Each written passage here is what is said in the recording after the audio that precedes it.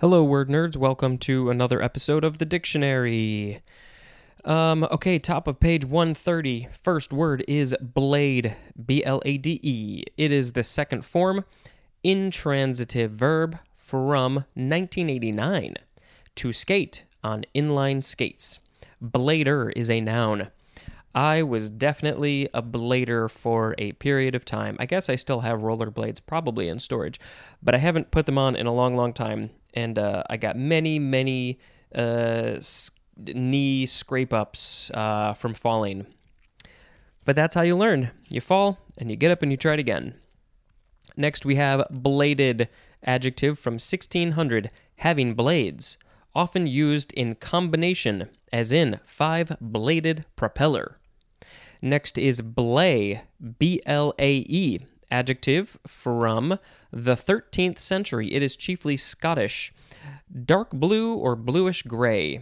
They call that blay. Oh, so it's like a combination of blue and gray. Cool. Etymology, Middle English, bla or blow, from Old Norse blar, akin to the Old High German blau, which means blue. And there's more at the word blue. Next we have blayberry. I had no idea this word blay existed. This is a noun from the 14th century. It is chiefly Scottish, and the synonym is bilberry. I was expecting it to say blueberry, but it's not. It's bilberry. Now we have the word blah, B-L-A-H, first form, noun from 1918. Number one, it says it could also be blah blah with a hyphen, and it means silly or pretentious chatter or nonsense. Number two is plural, so blahs. It means a feeling of boredom, lethargy, or general dissatisfaction, perhaps influenced in the meaning by the word blasé. So they just shortened blasé to blah. I feel like this sometimes. You probably do too.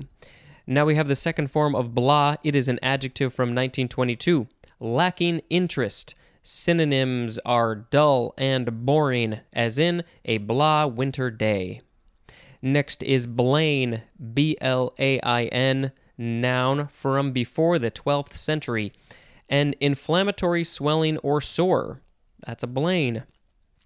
All right, next is blamable. Blamable, adjective from the 14th century. Deserving blame. Synonym is reprehensible. There's a They Might Be Giants song. Maybe I'll put in a clip. Indestructible, indefensible, reprehensible. And then it says there's a synonym. There's the word blameworthy. Blamably is an adverb. Now we have the word blame. It is the first form, verb from the 13th century. Let's see, is it just transitive? I am seeing it is just transitive, I think. Okay, number one, to find fault with. Synonym is censure, C-E-N-S-U-R-E, as in the right to praise or blame a literary work. To hold responsible, as in they blame me for everything. To be, to place responsibility for, as in blames it on me. Blamer is a noun. To blame means at fault or responsible, as in says he's not to blame for the accident. Now we have some usage information. Use of blame in sense to be, which says to place responsibility for, with the word on, has occasionally been disparaged as wrong. Such disparagement is without basis. Blame on occurs as frequently in carefully edited prose as blame for. Both are standard. Well, thank you, dictionary, for that information. Now we have, let's look at the etymology. Let's see, from Anglo-French blamer, blasmer, from Latin blasphemare, which means to blaspheme, and from Greek blasphemein. Now we have the second form of blame. It is a noun from the 13th century. 1. an expression of disapproval or reproach. Synonym is censure again. 2a, a state of being blameworthy. Synonym is culpability.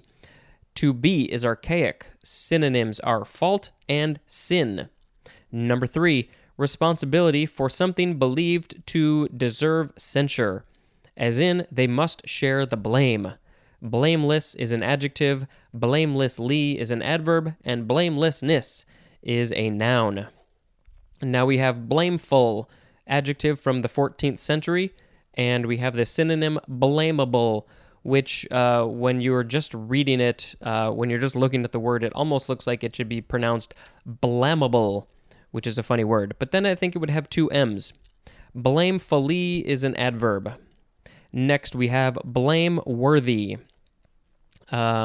Short definition, a lot of synonym information. It is an adjective from the 14th century, being at fault, deserving blame.